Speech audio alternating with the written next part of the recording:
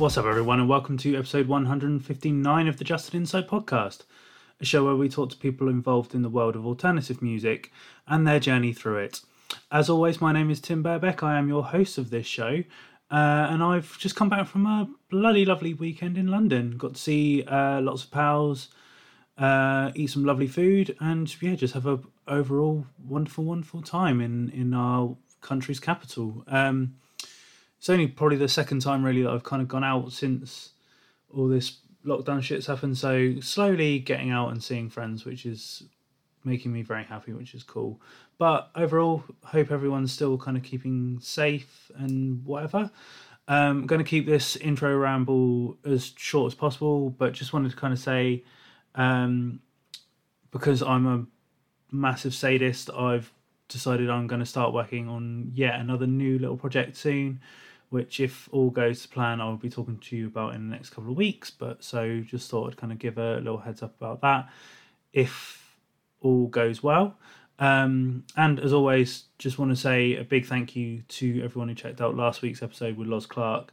It seemed like a lot of people dug that episode, and a lot of friends who may listen to the show on a regular basis. I'm not sure, but I know there was more friends kind of reach out for that one in general. So thanks everyone who checked that out.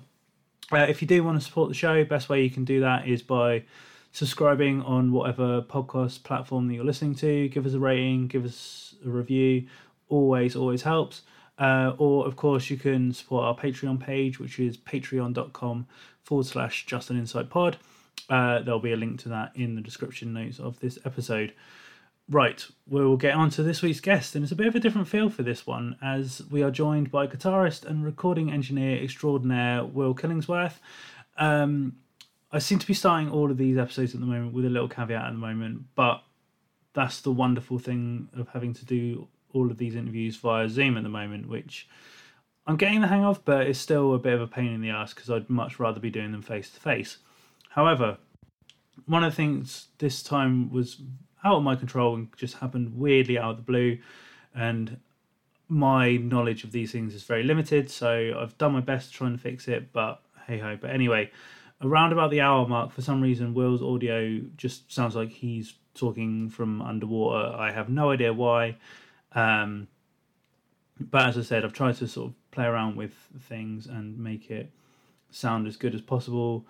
Personally, I don't think it detracts as always, but I just kind of want to give you that heads up if you're halfway through the chat and then all of a sudden you kind of feel the audio dips, that's why. But as I said, I've tried to balance things out. So thank you for bearing with me as I'm still learning. 159 episodes in, apparently. But there you go, that's life. Anyway, during the chat, we talk about Will growing up in Alabama and what the kind of scene was like or not like there. How things kind of started off with Orchard and how that kind of band sort of evolved, and how it's still strange that people kind of reference them as an influence point, and how he kind of first started out in the engineering game and how sort of Dead Air kind of took off, and now why he's so prolific in his work. So yeah, please sit back, enjoy the chat I have with Will, and I'll see you on the other side.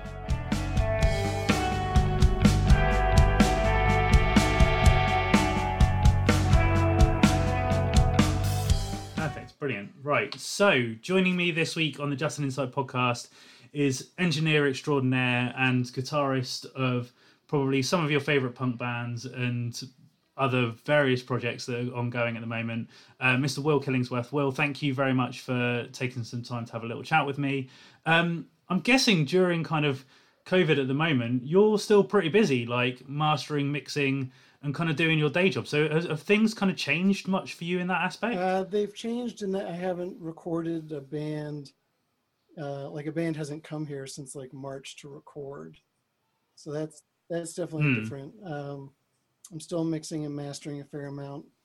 And of course, some of that is people's COVID projects. Yeah, yeah. But that's still keeping me pretty busy.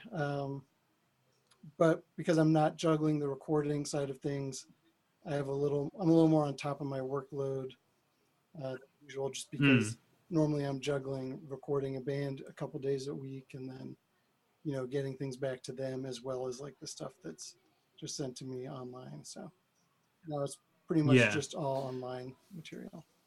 And we'll get into it in a bit of sort of deeper detail later on down the line. But one of the things that I think a lot of people have kind of seen with your work is that you're very sort of quick in the turnover and very obviously high in demand. So, like, without getting into too much specifics and stuff, have you kind of just like, I don't know, have you kind of worked out the magic formula that works for you in terms of kind of getting things done, if that makes sense?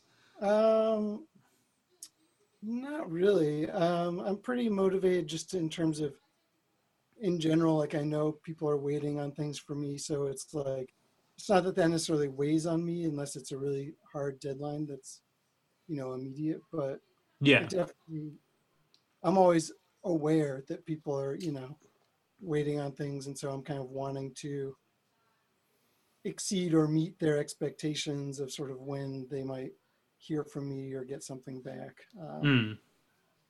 Just because the times when I do get behind, which isn't that often, but like the world of getting like follow-up check-in emails and stuff, like just kind of takes more time. Yeah. I'm not actually like getting anything done, so it's like I try and avoid that. Yeah. And just stay on top of it. But I mean, otherwise, um, currently for the past year or more, I'm just self-employed, and I'm just making my own schedule. So it's like Yeah. some days I'm up at like 6:30 in the morning and mastering a record at like 8:30 in the morning, Jesus. and other times, not right now, but maybe I'm free and feeling like working on something at 10 at night, and I'll just work on it then. So I kind of like can do whatever. Being so flexible with the schedule just kind of makes it easier for me to sort of be like, oh, today I feel like doing this, or Yeah. this afternoon I'm spent, so I'm just gonna like put it aside and come back at it tomorrow or whatever. That's cool. Well, how I like to usually sort of open up these conversations with my guests is to kind of take them right back to their roots and their origins, so to say. And so I always ask, like, what was your kind of first exposure to alternative music? Like, can you remember what kind of drew you to it in the first place? Um, I mean, the first stuff I got into was probably like the Ramones. Um, Not even necessarily good Ramones, but Yeah. I don't even know why I picked up a Ramones tape. But so I was listening to that for maybe a little bit, like around, I guess it was like seventh grade or something like that. And then but I just thought that they were like another band or something. I didn't like Mm. think that they were some gateway. And then I ended up moving to kind of like rural California and met someone who was a friend of mine they had an older brother, and they were into things like No Effects and like the Dead Kennedys and whatnot. So that kind of like, he lent me a Dead Kennedys CD, and I was like, oh, this is cool. Like, I don't, Mm. then even still for a couple of years, maybe, or at least a year, I still sort of like I was getting into that stuff, but also listening to some like hair metal and just whatever, some grunge stuff, and not really like thinking like punk is like a current underground scenario. Yeah. It's just kind of bands are cool, and I'm whatever, some angsty youth that enjoys listening to them. Uh, so then, after living in California for a couple of years, I moved to Birmingham, Alabama, where I lived for like 4 years, and met another friend um, who was into like current punk and stuff, and sort of just opened my eyes to like, there was a small record store there at the time, and it was kind of like, oh, these are like, this is like an ongoing thing. Then, Yeah. and I got sort of more involved and like kind of interested in like focusing on that and just kind of like getting sucked into that world, I guess. So was it kind of like, rather than sort of being drawn to kind of the sort of punk side of things, was it just a case of, oh, you thought that these bands were cool, and then you kind of I guess sort of later on down the line, sort of understood what punk culture was and sort of that it was Yeah, this for kind a of couple of years, like I mean, from I guess it was into like 10th grade or something. So it was like there was a couple of years where I was just listening to like the Dead Kennedys, but also like Nirvana or like yeah, Metallica or something. And then it was like that friend like introduced me to like this hole in the wall record shop, and it was like, oh, there's all these current bands with like saying cool thing, like with messages and stuff that yeah, like yeah, and it sort of just opened my eyes, that it was like, I don't know, something different than I had sort of thought it was before, but I just never thought about music, I guess, in that same way before. But yeah, and then kind of like moving it forward, maybe not necessarily in line with sort of the stuff that you're playing sort of now and sort of later on in your career, but like, can you remember when you started discovering bands that were a bit more on that underground sort of edge and kind of, as you say, like discovering the more current bands? Were there any particular bands that you remember sort of really being drawn to there? um, yeah, I'm trying to think out of novelty what like sort of the first bands were that really got my attention. But yeah, I mean, I was like 15, and it was like bands like Jawbreaker, Capitalist Casualties. Trying to think of other, also just like random shit that was just at this record store, like random Bay Area punk from that time, like Mm. or like Crimpshrine, like anything on Lookout Records, like Screeching Weasel. But then also like, or like Filth, who were on Lookout, but then also got me more into like things like Hell Nation or Capitalist Casualties, or other like more like grindy bands and stuff like that. Yeah. It was kind of like once it started opening up, it was like it started kind of like opened up pretty widely, pretty quick, like Born Against and stuff.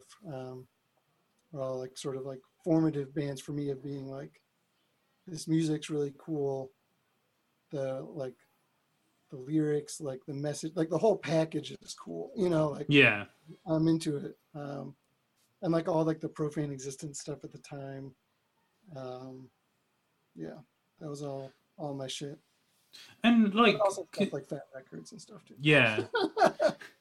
And because obviously, like, the bands that people know you from, like, they're not, obviously, they specifically have a specific sound, but your kind of journey hasn't stuck to one genre, so to say. Like, you've kind of gone throughout the whole spectrum of punk in that aspect.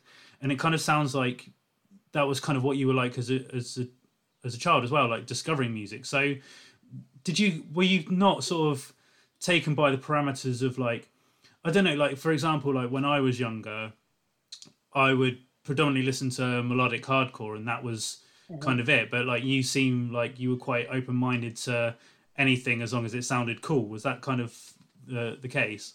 Yeah, I think that my perspective, for whatever reason, was that punk was more of like an idea and like its own world rather than like a specific sound. So I would sort of like intentionally make myself like I would make mixtapes of 7 inches to listen to like while I was driving and stuff. And I would intentionally go from like Suppression or something with like blast beats into like Tiger Trap or Mary Lou Lord or something where it was like really like chill and twinkly, into like Propaganda, into Capitalist Casualties, into Grief, like Yeah, and it was just like, that's just like how I would listen to it. And I mean, uh, it was just kind of like, yeah, I didn't really think about it necessarily as like one sound, or like I just mm, listened to bands that sounded like one thing or another. mm. So then, in terms of you actually like picking up an instrument and wanting to sort of play music yourself, like obviously we know you as a guitarist in various projects and various bands and so on and so forth. So was it guitar that you were always drawn to, or was there kind of stepping stones to get to that point? I had played guitar a little bit before sort of being into the punk stuff, but not like I had taken lessons, but like not done a great job at taking lessons. And I had taken some piano lessons and not loved that. Um, and then when I moved to Alabama, the friend I met that introduced me to like current stuff was kind of like, you know, do you play guitar? And I was like, well, I have a guitar, you know, like, Yeah. like not really, but kind of.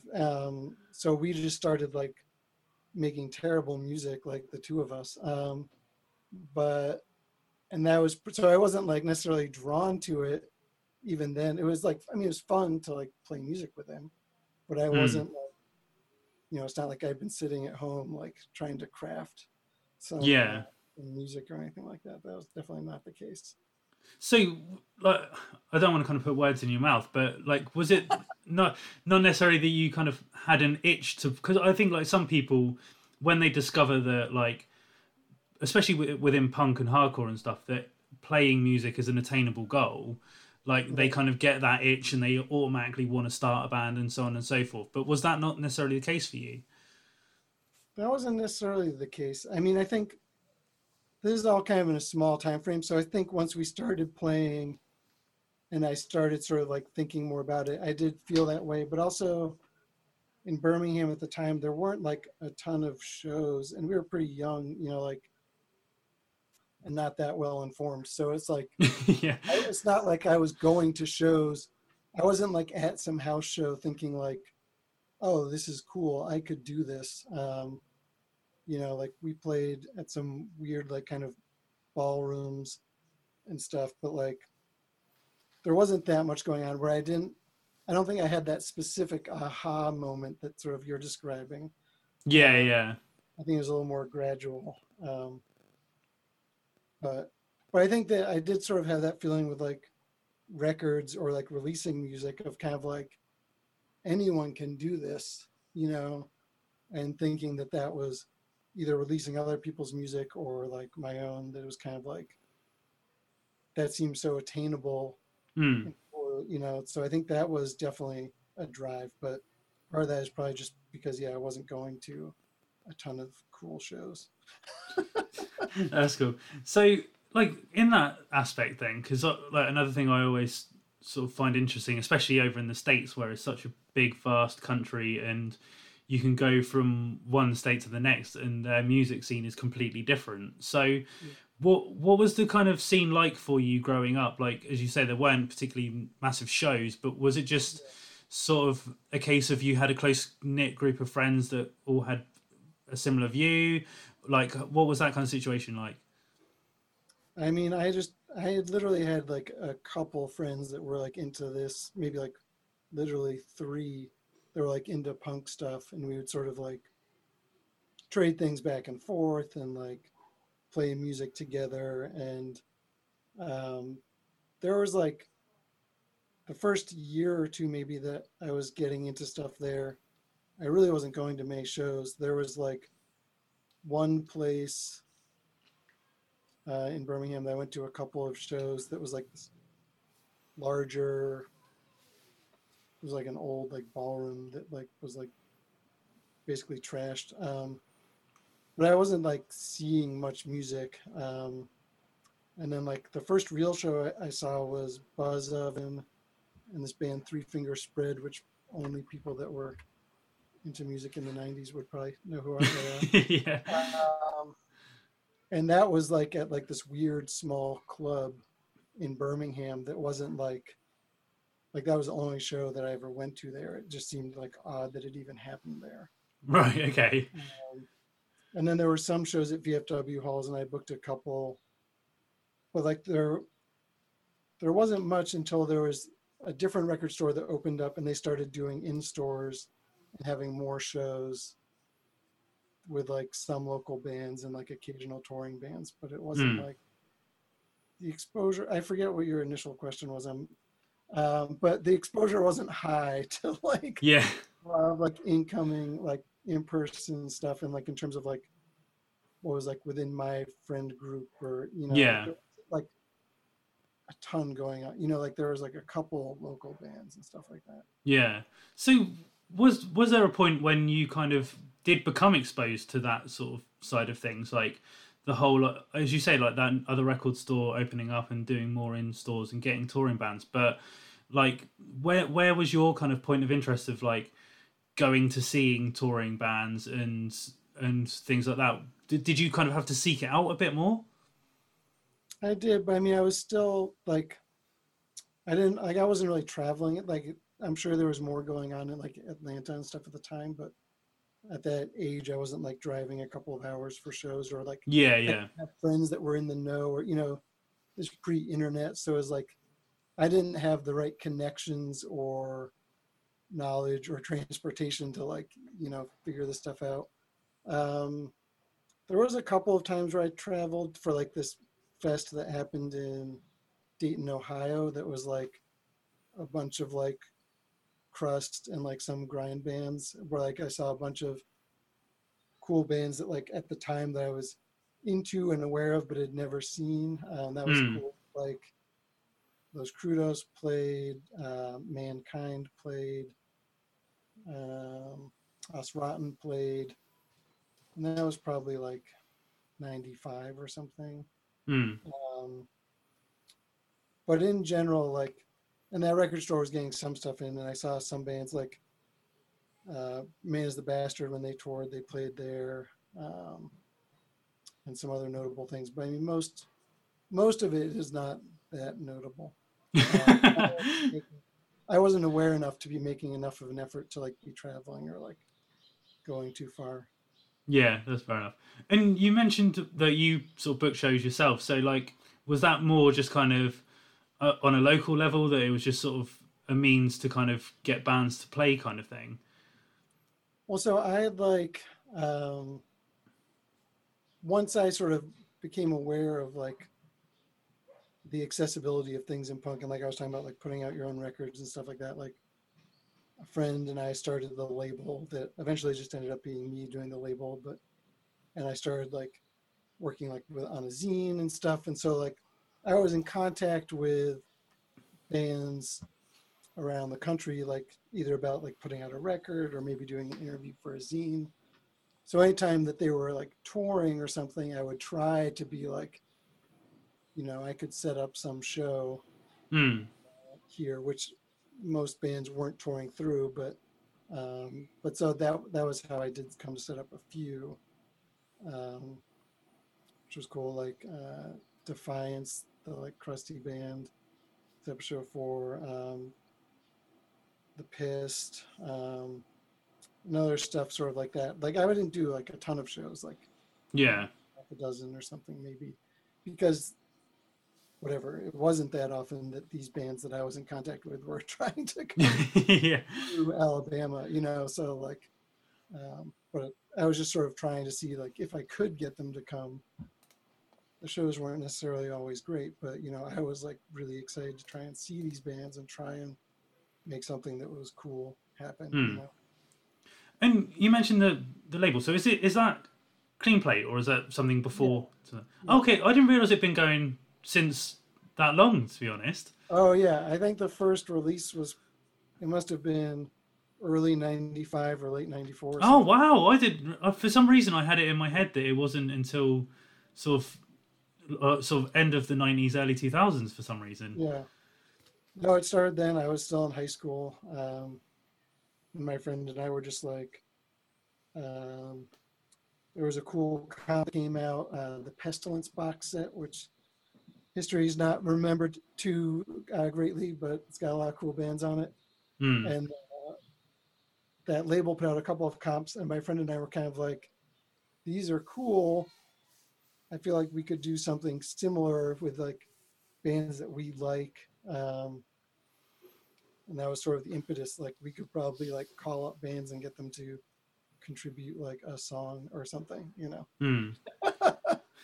Well, because I was going to touch on this a little bit later down the line, because I thought it was a bit further in the narrative, but we'll talk about it now. So, in terms of the label, like obviously, I used to run a very small label for a very short period of time, and as you say, it's that kind of gratification of knowing that it's something that you can be a part of and kind of give back to the scene and sort of so on and so forth. So was that kind of like the driving force behind it, sort of thing, initially?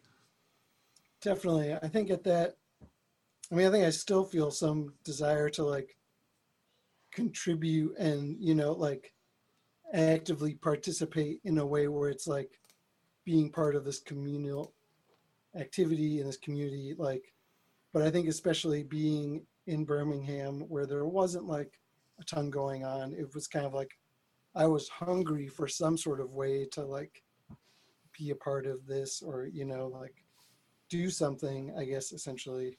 And it was just kind of like I think I can do this, you know? Yeah. And you know, because in at the terms time, of, it's not really like this now, but like, you know, I don't know, like every few, like 10%, 25% of records I would buy would have like some insert in them that was like, you can put out a record, like it's easy. Like these were the costs of putting out this record, you know, like it was like a couple $100 for the vinyl. Like we got photocopies for $50 or someone stole them or like whatever. yeah. So you could like see these and you'd just be like, oh, like this seems easy, you know, and it would have like the contacts, you know, it was like we use this pressing plant, here's their phone number, you know, it's just kind of like, this is something I could do easily, you know. Yeah. Like, I have a summer job, I can pay for like a couple $100, you know, like, that was like pretty much it. And then in terms of kind of like the growth of the record label, like I know obviously you put out some of like your own bands and things like that, but obviously it's grown and it became kind of an established thing in some aspects, especially within the punk DIY world sort of thing. So did you kind of want it to go in that direction, or did it just kind of evolve naturally? I think at first I had higher aspirations with the label. Like I was like, or at least I was actively like trying to think about like getting bands demos, and was kind of like, this band's demo is awesome. Like I wonder if they would like put out a 7-inch with me, or, you know, like kind of thing like that. Not thinking like whatever, like this band's gonna be huge, but just like, this is awesome, and I really like this. It would be cool if they wanted to do something. But sort of trying to like, or being like, I really love this band that put out these 3 7-inches or LP. Maybe they would do something with me. So at first that was definitely sort of the not goal, not like the ultimate end total goal, but you know, it was like part of it was trying to sort of like get the label to grow and be like cool stuff, and like just be like the labels that I liked at the time, whether it was like Profane Existence or Slap a Ham or Fetus Records, or, you know, bands that were just putting out shit where I was like, they put out a record and I was like, I want to check that out because it's probably cool. Yeah. And then at some point, probably related to like in the 90s and early 2000s, it was like you could put out a grind 7-inch and sell out of like 1,000 copies and press another 1,000. Yeah. And it was just kind of crazy. And then eventually I ended up getting stuck with like, as sales changed going into like the 2000s and whatnot, I ended up just like sitting on like hundreds and hundreds of records, because it was like the amount of like the quantity that people were buying and stuff just went way down of like, you know, how much you could sell of like each record. And it wasn't like, I've never been a great business person, despite what you said about the studio work. So it's like, it's not like I was paying attention to like trends or numbers. Yeah, you know? yeah. I probably pressed 2,000 of thinking it was really smart, and it really wasn't. Yeah. So, you know, whatever. But so it got to a point where it was like, I had gotten overly confident with these releases, and it was just like, oh, now I'm sitting on hundreds or maybe thousands of records and like have a credit card bill, and I shouldn't I shouldn't be putting out 2,000 of this Yeah. unless I want to just like destroy my life. No, I completely like understand, because that was sort of a similar situation to me. Like when I first started, I was just doing like cassette releases, so I was doing that, and I built up to doing a couple of 12 inches. And as you say, the first couple moved quite well, and then I kind of made the leap to something else, and it just didn't shift as well. And it's like, I've got all these boxes just sat in my spare room. Yeah. Yeah. And I mean, it's kind of depressing, but it is what it is. But Yeah. so that was kind of the first time that the label took like a bit of a break, or like, I don't remember exactly, but I think that between, it was probably like 2002 or somewhere around there, and 2004 or 5, like I really didn't put out that much. And I kind of shifted it to only bands that I was friends with and that I like. Basically, these bands I was friends with, I was seeing them play shows, I was playing shows with them, and I was like, this band is awesome. I, feel personally attached to them, and they don't have someone to put out their record, or they don't know what to do with their music, or like whatever. And then I was kind of like, I have this avenue, maybe I can help sort of facilitate these things. So that was, I guess sort of like where I then took the label after it sort of tanking on me sort of going too hog wild. And then I was proceeding like way more cautiously with like pressing numbers, and like bands would be like, we want to put out a CD, and I'd be like, I don't know. Yeah. I'm not sure we should be doing a CD. And sometimes they would talk me into it, and other times I would talk them out of it. But like that's like when things like Daniel Striped Tiger or Death of Tyrants, Wasteland, bands like that, there were like local bands that I felt like some kinship with, where I was like, it is important to me, like as a person, to help release it, not just like, not even like, I don't even know I think people should love this band, but Yeah, I don't know necessarily what people will think of this band. that's fair enough. And then if we kind of just switch back to kind of like the music sort of side of things, obviously, for me personally, and I think a lot of people, their first kind of introduction to you as a musician was through Orchid, and I think obviously that kind of history kind of speaks for itself. But were you kind of part of any other bands that you particularly are proud of and think are notable prior to Orchid? Prior to Orchid, not particularly. I mean, there's definitely some like bad crust bands that I'm glad, like YouTube and Bandcamp didn't exist then, because Yeah. it can just be my secret, um, and just bad, who knows what they are bands. Yeah. But then the only band that I was really in before Orchid that released anything on vinyl was Laceration, which I'm not necessarily, I mean, I'm not like embarrassed of, but I'm not like, that was like a crowning achievement, but it was formulative, and, like, Yeah. I don't know, it was informative. So So what kind of music was that? that was like grindy, like kind of power violence influenced stuff, but that wasn't even really a band. That was like my first recording project, where it was Right. Okay.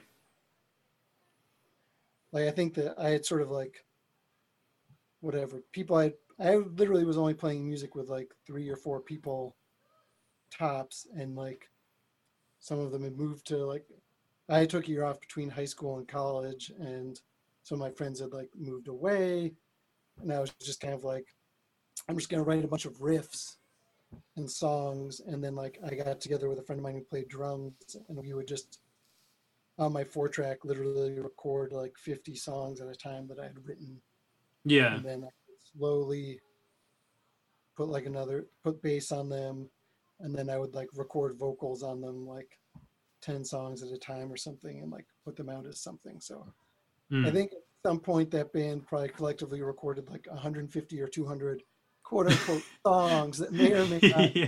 have ever been finished or released. But like, and then I would sort of like be like, this one I like, because I mean, I had never even heard them before. We would like learn them, practice it, and then just like hit record. And I was way less discerning at that point in time of like, sort of like,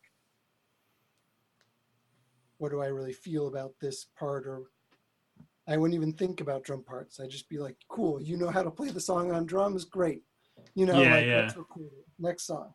Uh, so so yeah, it was afterwards that I would sort of comb through and be like, I mean, lots of crap still probably made it through the process, but I would try through and be like, this song seems more special.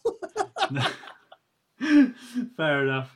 So if we kind of go on to Orchid a little bit, I'm not going to get you to go through the whole history of the band because that's what the internet's there for. People can do their own research and whatever. Yeah. But for a lot of people, still to this day, like Orchid is considered like this seminal band to create this specific sound that is still emulated today, kind of thing. So when you were kind of starting that band, like what were the embryonic sort of ideas of the sound? Because like obviously I was very young when Orchid was around initially, and it's only kind of retrospectively that I've been able to listen to it. Yeah. But like from my research and stuff of kind of just digging into music in general, there wasn't really anything that kind of sounded like Orchid at that time. So what were kind of you pulling influences from, and did you initially want the sound to be like? Well, I think a lot of that stems from the fact that I was like, at that time, like I was super into grind and power violence, like more than anything else, specifically at that time. Like I'd sort of gone from like general, I mean, my taste always remained some varied within like the punk spectrum, but Yeah. sort of had gotten more narrowed as I got more into like crust and like political stuff and more into like power violence stuff and like the Slap a Ham catalog. And so, and at that point I was like pretty focused on like, like grindy stuff and like really like aggressive stuff. So that was kind of like I mean, like the last band that I'd been in was like this, whatever, grind band. So I was still thinking about like blast beats and like, whatever. So like when I was writing those like initially songs and whatnot, and I always think it's funny, like I made a mixtape for Jay, the singer, of like inspiration points that I had that was pretty varied, but it had like bands like Destroy and like, I don't know if Spaz was on there, but they might have been, or like, I don't know, Charles Bronson or who knows, like these kind of like grindy bands. And Yeah. then, but also bands like, I was into Neurosis a lot at the time. And I think that was like kind of formative for me for sort of like the, not weirder, but like, I don't know, kind of like dark atmosphere, maybe kind of like concept, as well as like the kind of like European, like German bands that kind of tend to touch on like Sisteral or Carol or Acme or Morser, which were all kind of doing this like, it wasn't power violence, it wasn't like just hardcore. It was kind of like this, like dissonant, aggressive music. I guess that's where I sort of felt like was my interest. Mm. And I was also into Converge and like Cave In for a time around then. But also it was funny, like when I moved to Massachusetts, where I still live, um, which was like for like a year and a half before Orchid started, like, and I started going to I started going to shows like where Converge and other bands like that were playing. It was weird because like the scene now, like there's like a whole, like mosh, metalcore, whatever scene. Yeah. But at the time, like that's like worldwide. At the time, like I had not been exposed to that.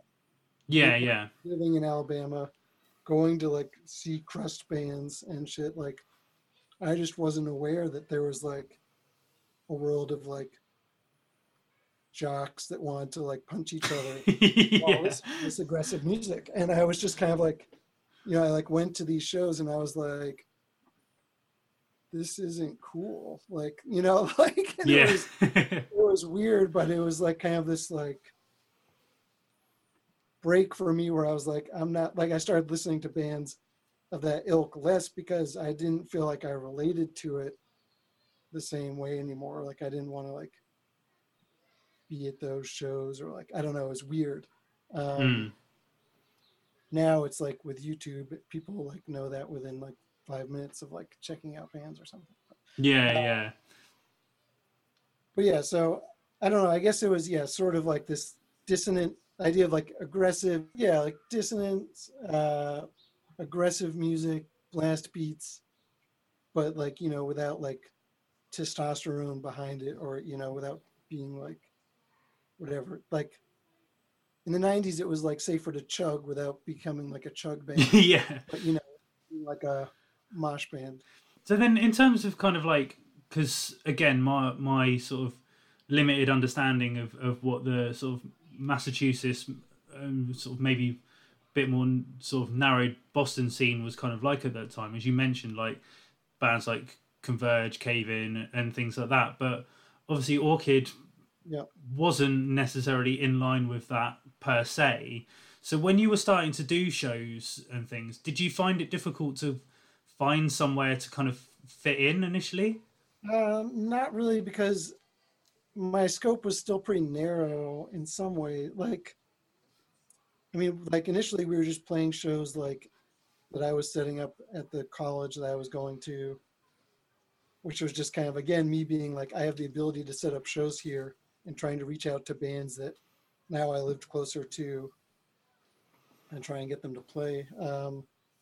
And then Orchid played Boston a good number of times. It was like house shows um, and stuff like that, or like kind of like warehouse kind of spaces. But I wouldn't say that we had a hard time fitting in that world, or like that scene wasn't like really different at the time, but it was different enough that it didn't really intersect. Like, I mean, people were like going to shows of like all these bands and whatnot, but like we weren't really like playing with them, or I don't know. It was separate but not separate, I guess is what I'm saying. Yeah. And then, as I mentioned, because obviously, still to this day, like people, especially in the quote unquote sort of like screamo world, hold Orchid sort of aloft as one of sort of the top tier bands, and sort of still take inspiration from them and things. But in terms of when you were actually an active band and things like that, can you remember like a period of time where it had kind of grown out of being like you putting on shows and sort of going on tours and things like that, where people are or actually sort of actively seeking you out? Because obviously nowadays with the internet it's a lot easier, but back then like it was very much word of mouth and things like that. So can you remember when people started to pay attention to the band? Yeah, for sure. I mean, because the first tour or two that we did, I mean, like, so I was doing the label. I had stopped doing any zine work, but I was still in touch with through the label. Like everyone I knew throughout the U.S. or who played or who was into music, they were all only in grind and like crust bands, and like Mm. so like when I was looking to play anywhere, I was contacting, and no one else in the band, like some of the other guys have been in bands, but like no one really had contacts beyond their immediate local scene. And I was kind of the only one that was like, Yeah. oh, like I know someone in a band in whatever, Virginia or Florida, or, what I mean? So it was like, I can call them and see what we should do, like who could set up a show. Yeah. But so like the first tour we did was almost exclusively with grind and crust bands, which to me was cool, and not even illogical. Like I was just like, we're just a band. These are the Yeah. people I know making cool music. And then it was somewhere, definitely not on that first tour, maybe, and probably not even on the tour, because we did a US tour when Chaos Is Me came out, and like people were like, I feel like aware like of who we were to an extent, but it wasn't like, I don't know, like the bands we were playing with were still pretty diverse. And then there became a point where it was like we were playing, no matter who I called, like, we were playing with like emo-y or like screamo-y bands, Mm. etc., which is just kind of like this funny shift of like, I mean, and whatever, those shows were also cool.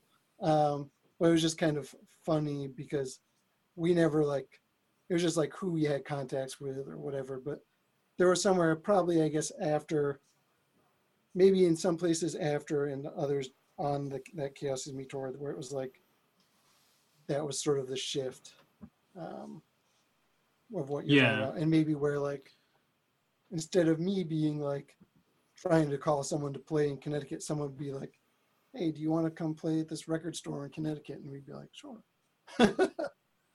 Yeah. And like as mentioned, like you mentioned Chaos is Me, and obviously this year's the 20-year anniversary of Dance Tonight as well.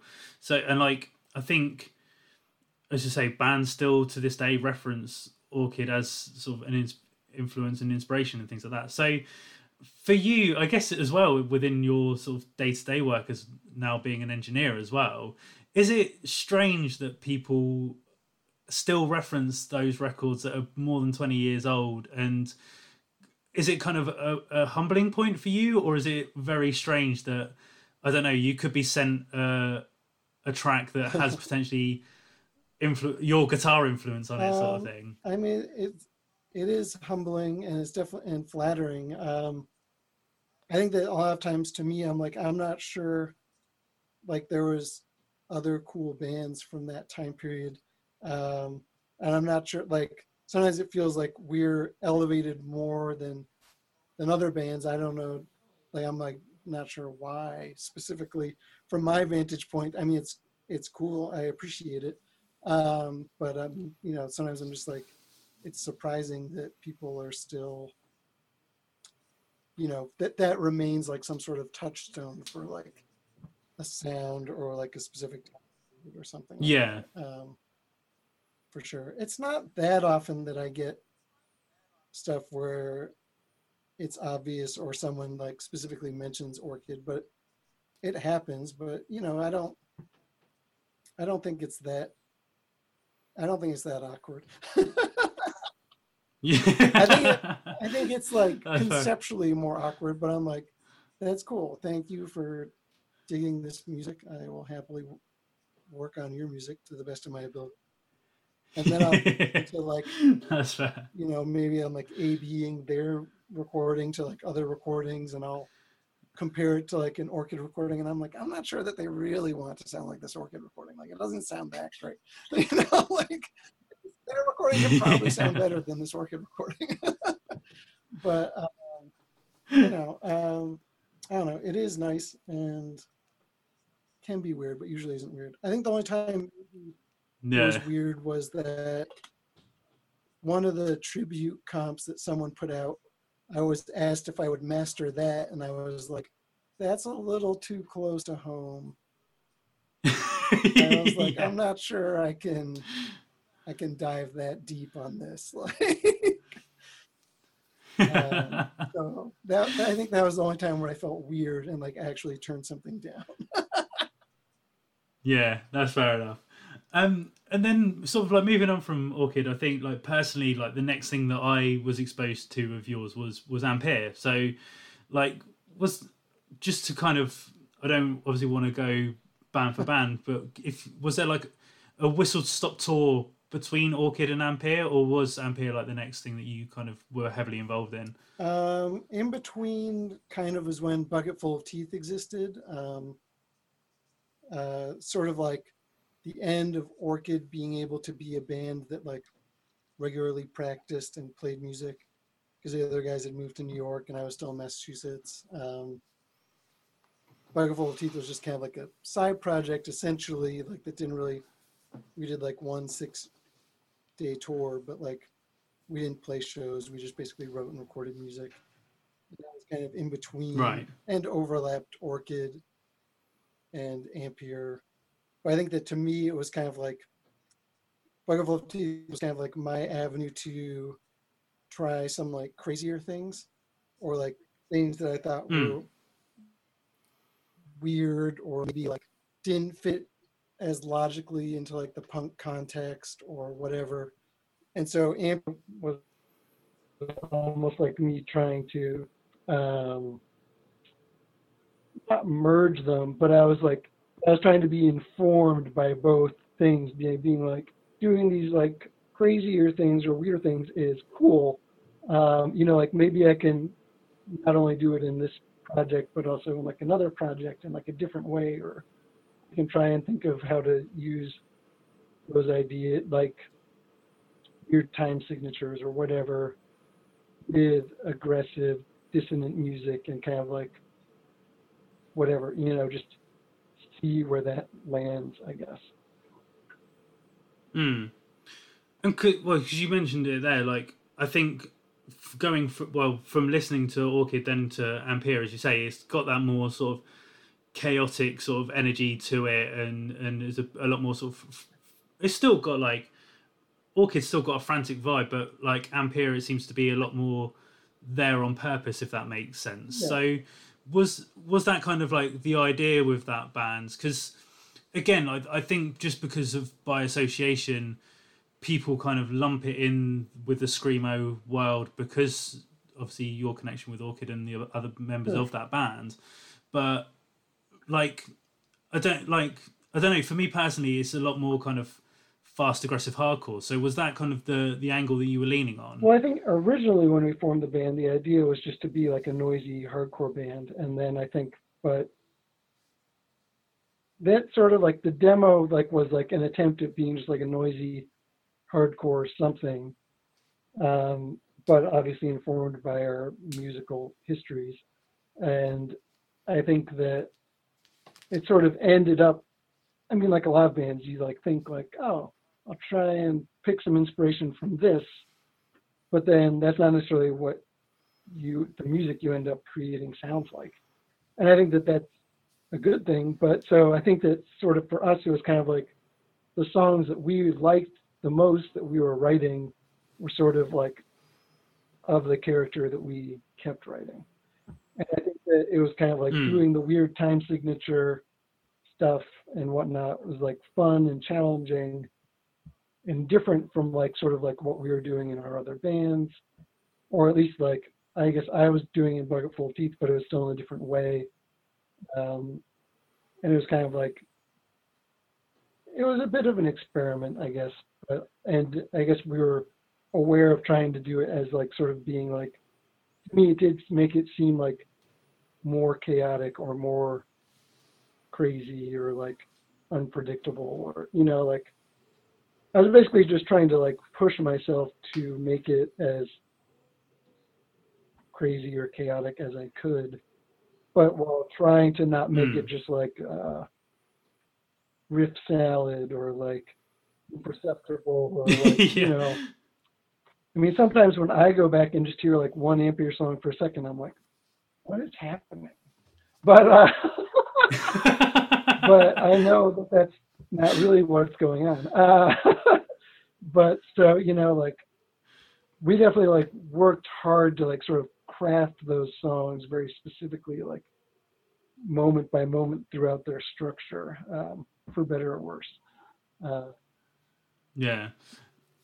And then in terms of kind of like, again, because Ampere kind of built its own sort of fan base as well. And I think like, again, to this day, bands still reference Ampere as well. And like, did you find when you were sort of playing that fans had followed you from the Orchid days to Ampere, or was it very much a new beast in its own thing and it kind of opened up a new audience to you? I don't know if it opened up a new audience or not, but it definitely didn't just like continue over. I think that it was definitely different. I mean, some of it has to do with like different like time periods of like the last Orchid US tour was in 2000 and the first Ampere US tour was 2004.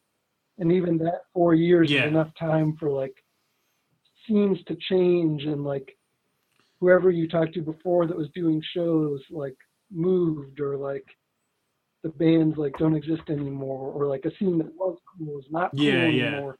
Or not cool, but like it used to be crazy and now it's like two kids, which is fine, but like it's just, like funny how much things shift in that amount of time. But it definitely felt to me not like I was like, to say I was like proving myself again sounds overly dramatic and intense, but it definitely wasn't like, all right, like just like riding the same horse, here we go, like.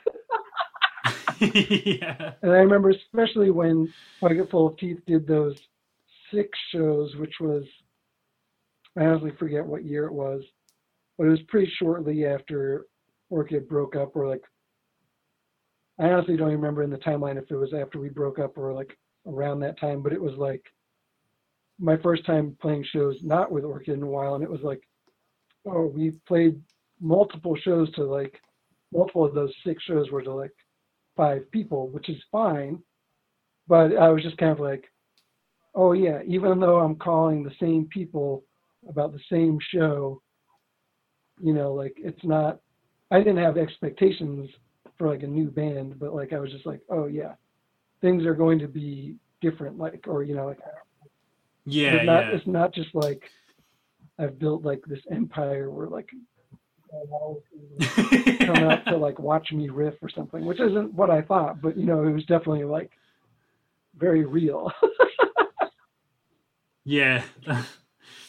So then, in moving on from sort of Ampere, like we mentioned kind of before I started this conversation properly, that the bands and projects you're kind of part of now, and I think like looking through your discography and sort of your history as a musician, like you've constantly always wanted to sort of do something new and kind of have your finger in many pies sort of thing. So is that like, I guess kind of going back to when you first initially started playing in a band, like you didn't necessarily have that itch, but is that something now that you've developed, that you constantly want to be active and constantly want to be playing in bands and having some artistic output?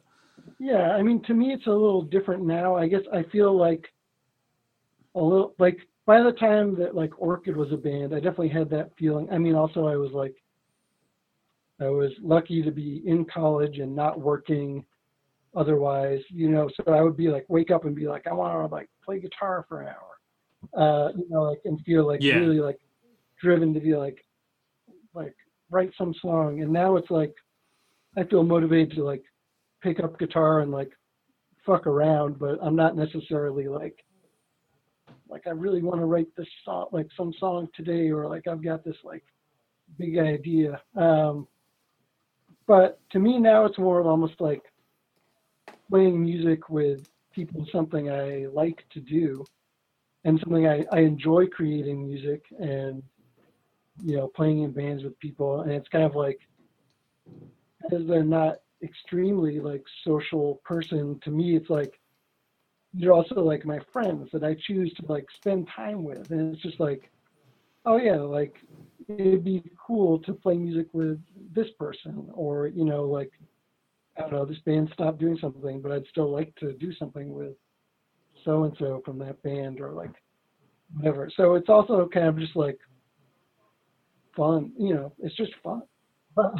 Yeah. I mean, it's always been just fun, but you know, it's like, it's not necessarily that I feel this burning itch to write like the next great thing.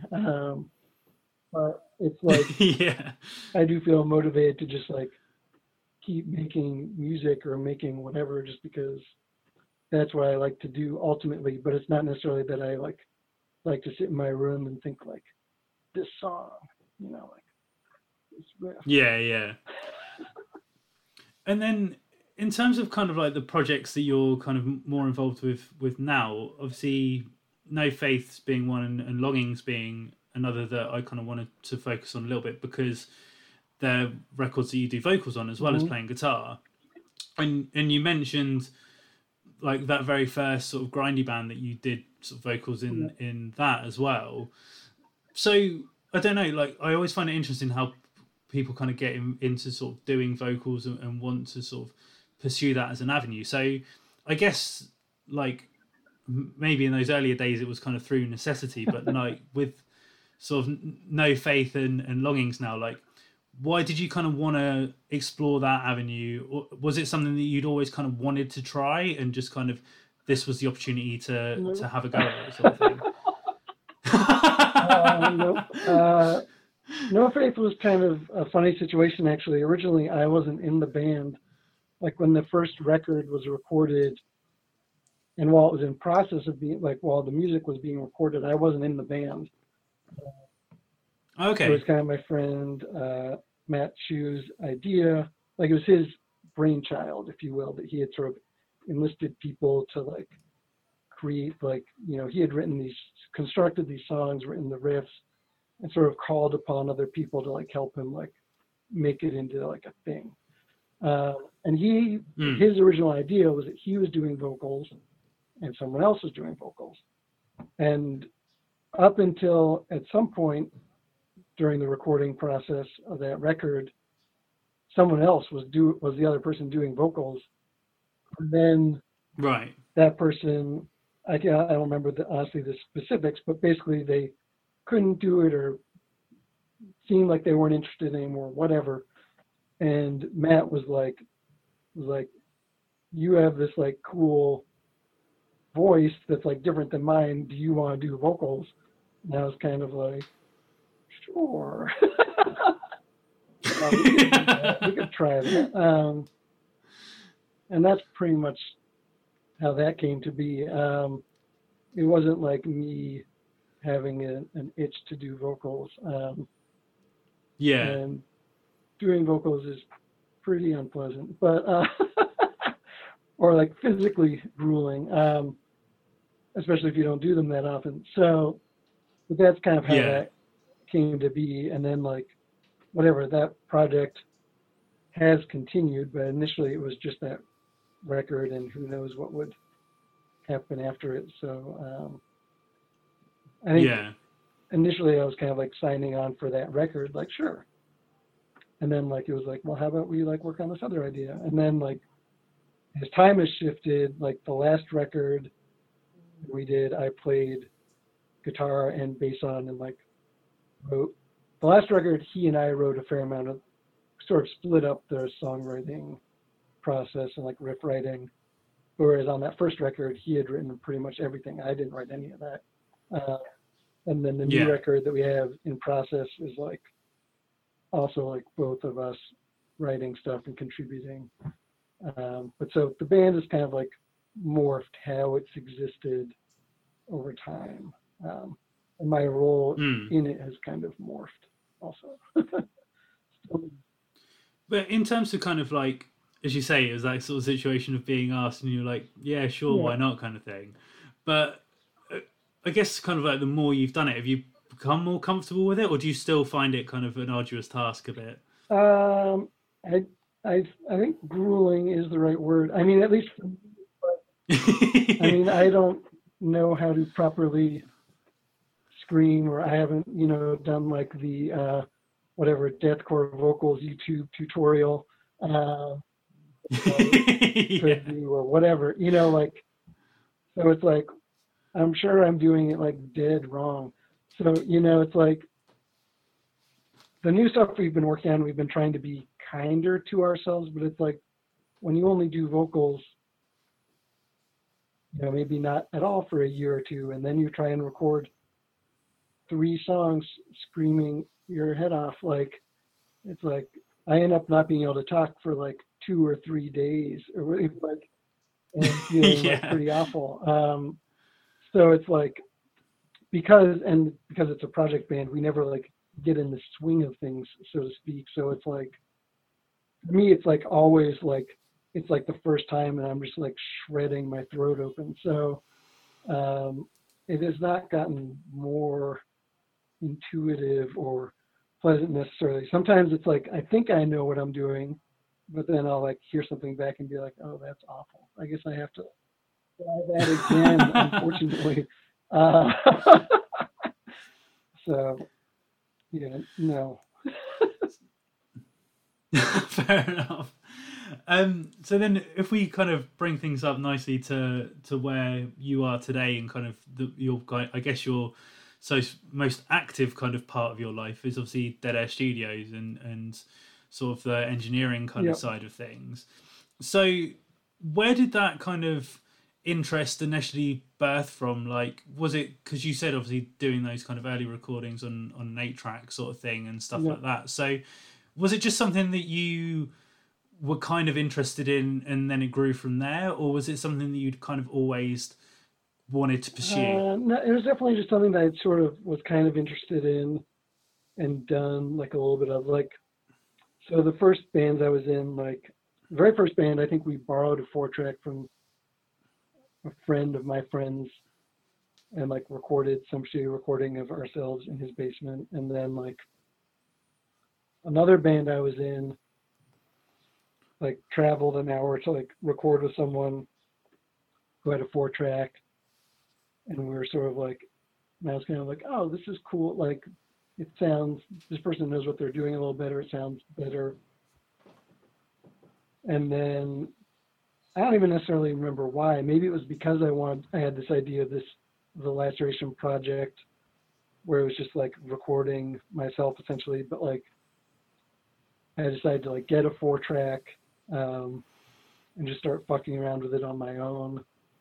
But even then, I was pretty much just recording that stuff, or like just doing weird stuff on my own, like, you know, like trying to make like the guitar over myself, or like the tape and make it backwards, or like whatever, just doing like weird stuff.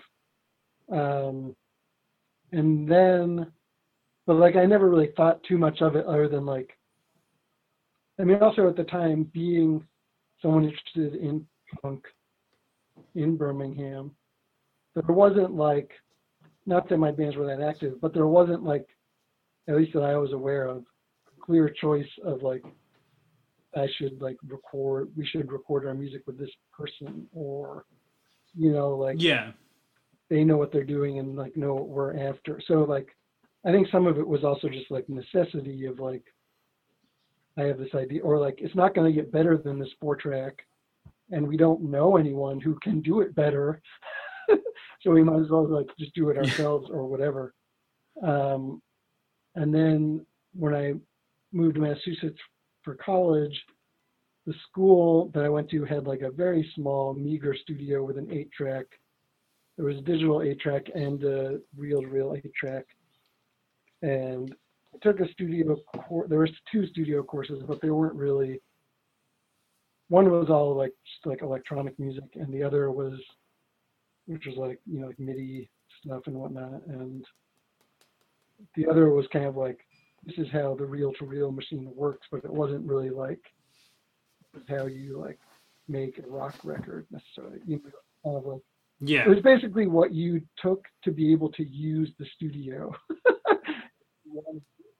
So like, by the time that I was doing that, my friends, and like Jay was in a band before Orchid that was based at our school, like they were recording their demo there themselves, and I was like not even like really good friends with them, but sort of friends with them, and I was like, oh, I could try and help with the, like the studio, like whatever, I know how the tape machine works, you know, like and that was like pretty much enough to like be like to like help them record that demo, you know. And then when Orchid got together, that was like, we recorded the demo in that same studio at the school. And again, it was just kind of like, I have access to this and know how it works to some extent. So it was like, and even then, I mean, I guess I knew that there were some places that we could record, but I don't think, one, it wasn't like we necessarily had like ideas of fidelity in mind. And also it wasn't like we didn't have aspirations about like what it would sound like or what the band was necessarily going to be or not be, or it was whatever. We've written these songs, let's record them. Here's the studio at our school. Like, you know, like it's just easy enough that it was just kind of like, we'll just do this. It's free. It's here kind of thing. So I think it was that. And then I recorded a couple of other bands, like, you know, like a local band. I'd be like, whatever, I'd play a show with them and be like, if you want, I have access to this 8-track studio. We could record, like if you want to record a demo, we could do that, you know. Or like I was doing, and I didn't do that many things like that, but that's how it like probably I don't know, half a dozen recordings were done that way. And then sort of from there, it was like, then like Orchid had progressed and we recorded with a few people, with Steve Austin, with Kurt. And then I think after Dance Tonight, I was kind of like, I think I had started to envision more of what the band could sound like, or maybe we had all sort of started to like, maybe we all had like some grander ideas too, but I think we all started to like create more creative control or what, you know, like that sort of thing. It was like, well, we could record ourselves, or like I could record it. And for me also at that time, it was kind of like thinking about what my interests were, which was pretty much just music. But I knew by that time also that like running a record label was not like something I wanted to do as like a business, or like something that, not only did I not want to like run it as a business, but it wasn't something that was going to be like, I didn't want to try and think about like making money off of it, because that seemed almost impossible. Yeah. You know, like I wasn't going to pay any bills putting out grindcore 7 inches. Yeah. So, you know, I was like, maybe I could record bands and not be paid a lot for it, but maybe it could like, whatever, be how I pay some bills, or maybe I could transition this into some sort of job where I'm doing what I like, which is music, and, you know, these skills that I'm sort of got or have sort of been putting together by like helping these bands with their demos, sort of like thing.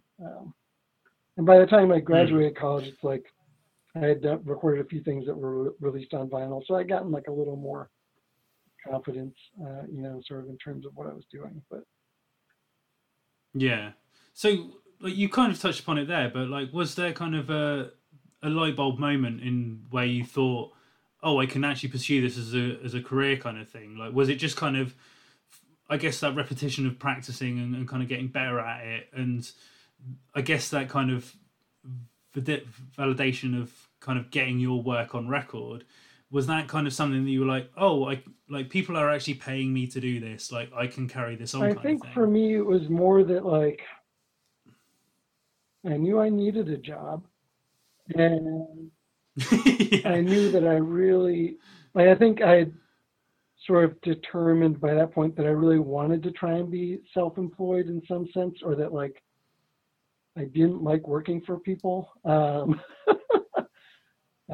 whether it be just that I didn't like bosses, or didn't like having to do what someone told me to do, whatever. I was just kind of like, I wanted to be self-employed conceptually, or not have a boss. And I think to me, it was just kind of like, this seems like a viable concept of something that I like doing, something that I could be paid for. And, you know, like, and I think that was enough for me to sort of be like, I could try this and like, you know, like maybe give it a shot kind of thing. Yeah. And in terms of kind of like your sort of, I guess, quote unquote sort of style, like I think something that I personally kind of relate what you sort of mostly sort of mix and master and stuff to is kind of the whole kind of new wave of sort of like street punk, sort of oi punk sort of stuff that's coming out at the moment. So I don't know, is it just like at the moment that's what your ear is attuned to, or is that something that you feel like you've kind of can pick up what a band wants from that sound, and your skill set is sort of working within those parameters? I mean, honestly, it's not, I don't seek things out pretty much ever. So it's not like, for one, it's not me deciding what I work on. No. But so, you know, like, and I almost never, for like mastering work, especially, besides that story about the Orchid tribute, like, I can't think of anything I've turned down.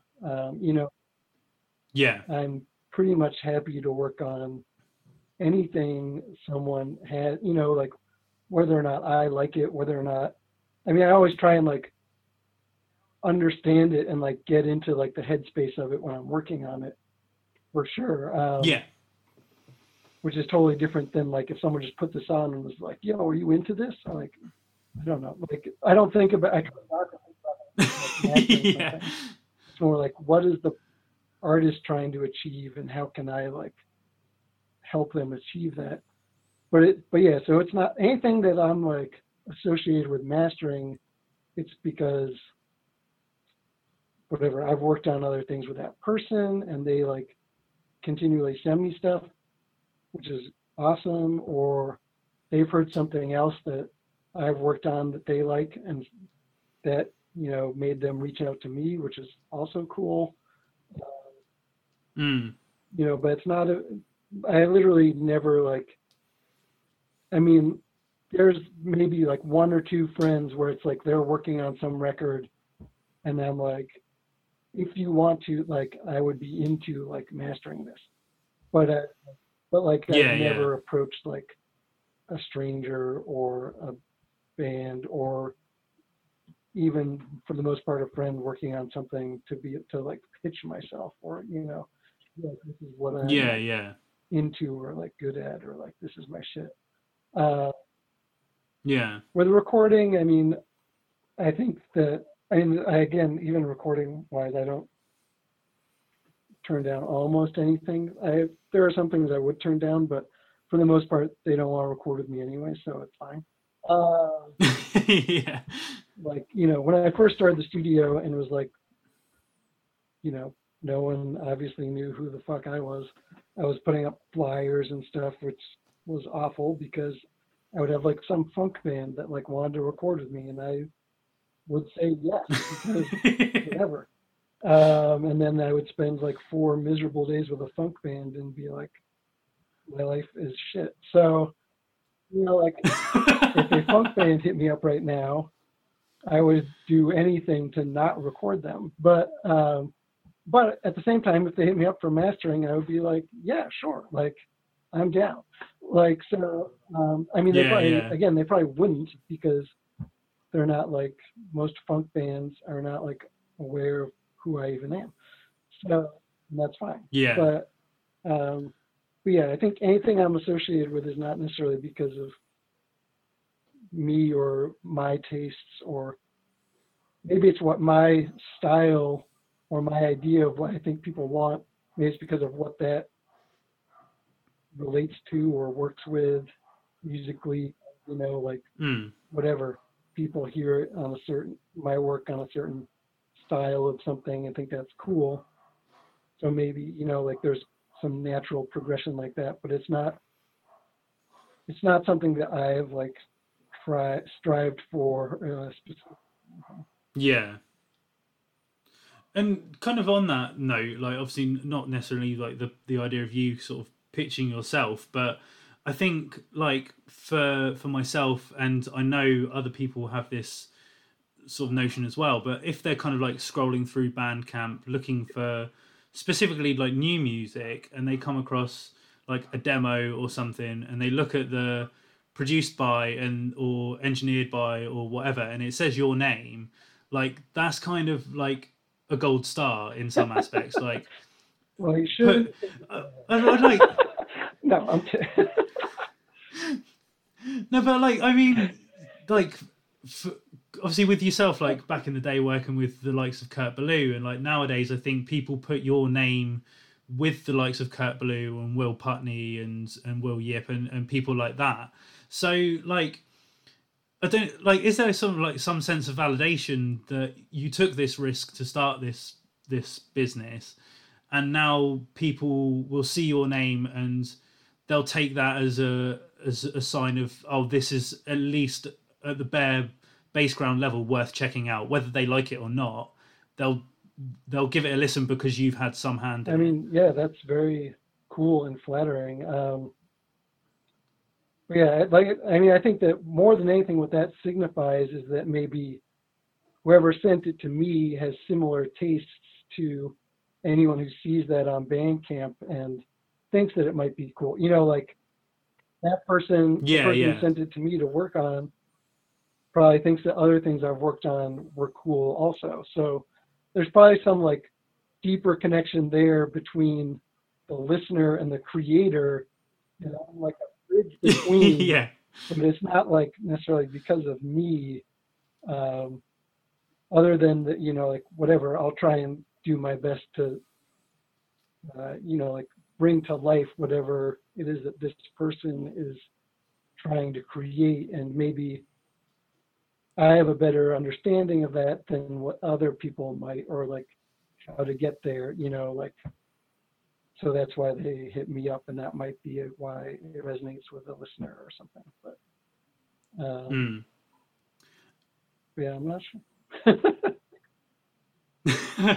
And this is kind of a bit of a hypothetical, and it may not be applicable in some aspects, because you said like you're not really someone that kind of seeks out, it's more people come to seek you.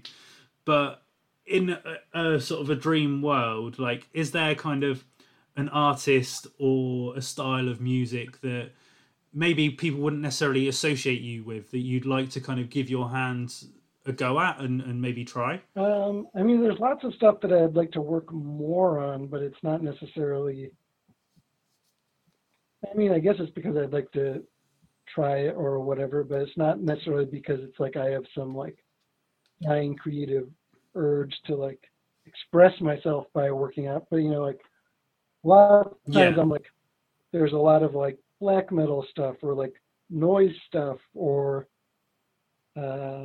ambient stuff that's like, when I work on things like that, I'm like, this is cool, and I don't work on much music like this. But I feel like I can bring out cool aspects, or so it's like, I think when people send me stuff like that, I'm excited because it's like, it's a little different and it's a little more, I mean, all sorts of recordings can be challenging to work on, so I shouldn't say it's more challenging, but it's a different challenge, and so that's cool. But for me, again, as someone who doesn't, as I said, I'm a bad business person. I don't reach out to people.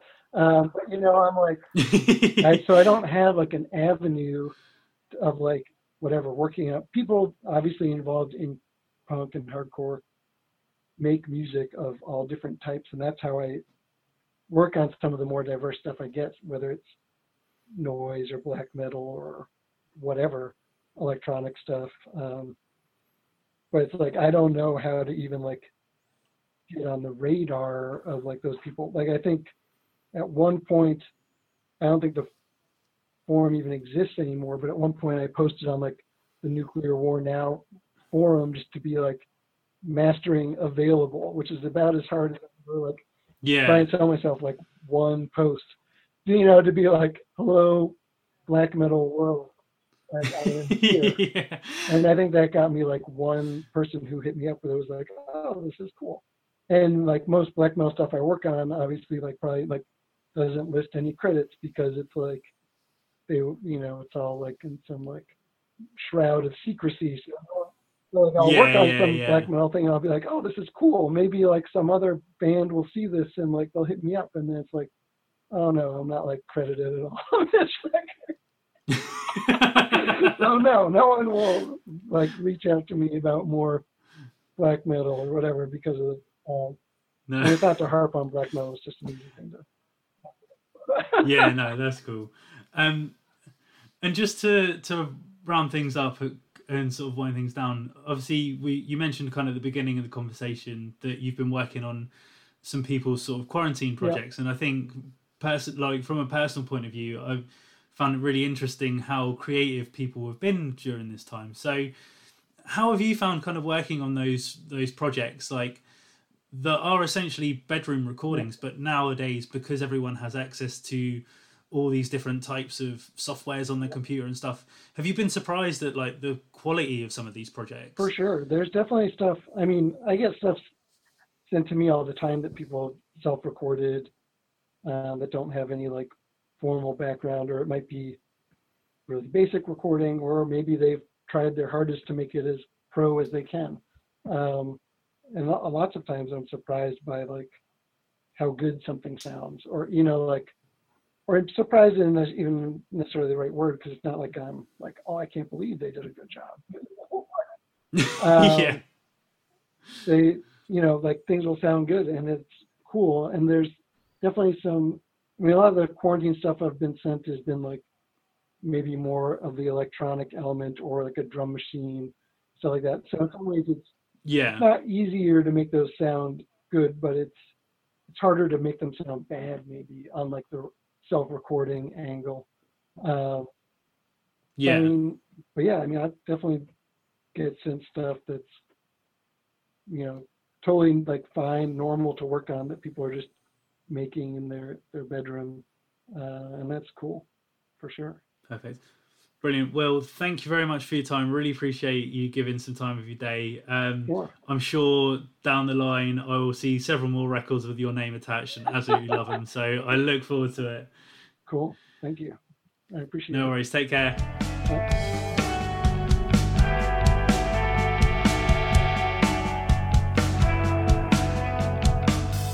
So there we have it, folks. Again, a huge thank you to Will for having a little chat with me.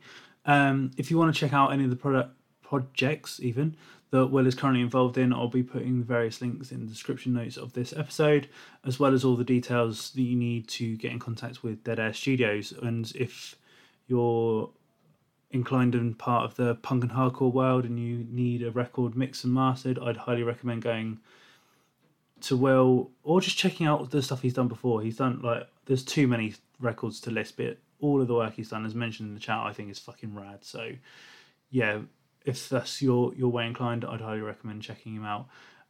But yeah, that's it for another week. As always, thank you for supporting the show, whether this is the first episode you've listened to or the 159th episode you've listened to. Really appreciate it. If you can subscribe, rate, review, as always, it's really, really appreciated. But for now, thank you for stopping by the Just an Insight podcast, and I will see you soon.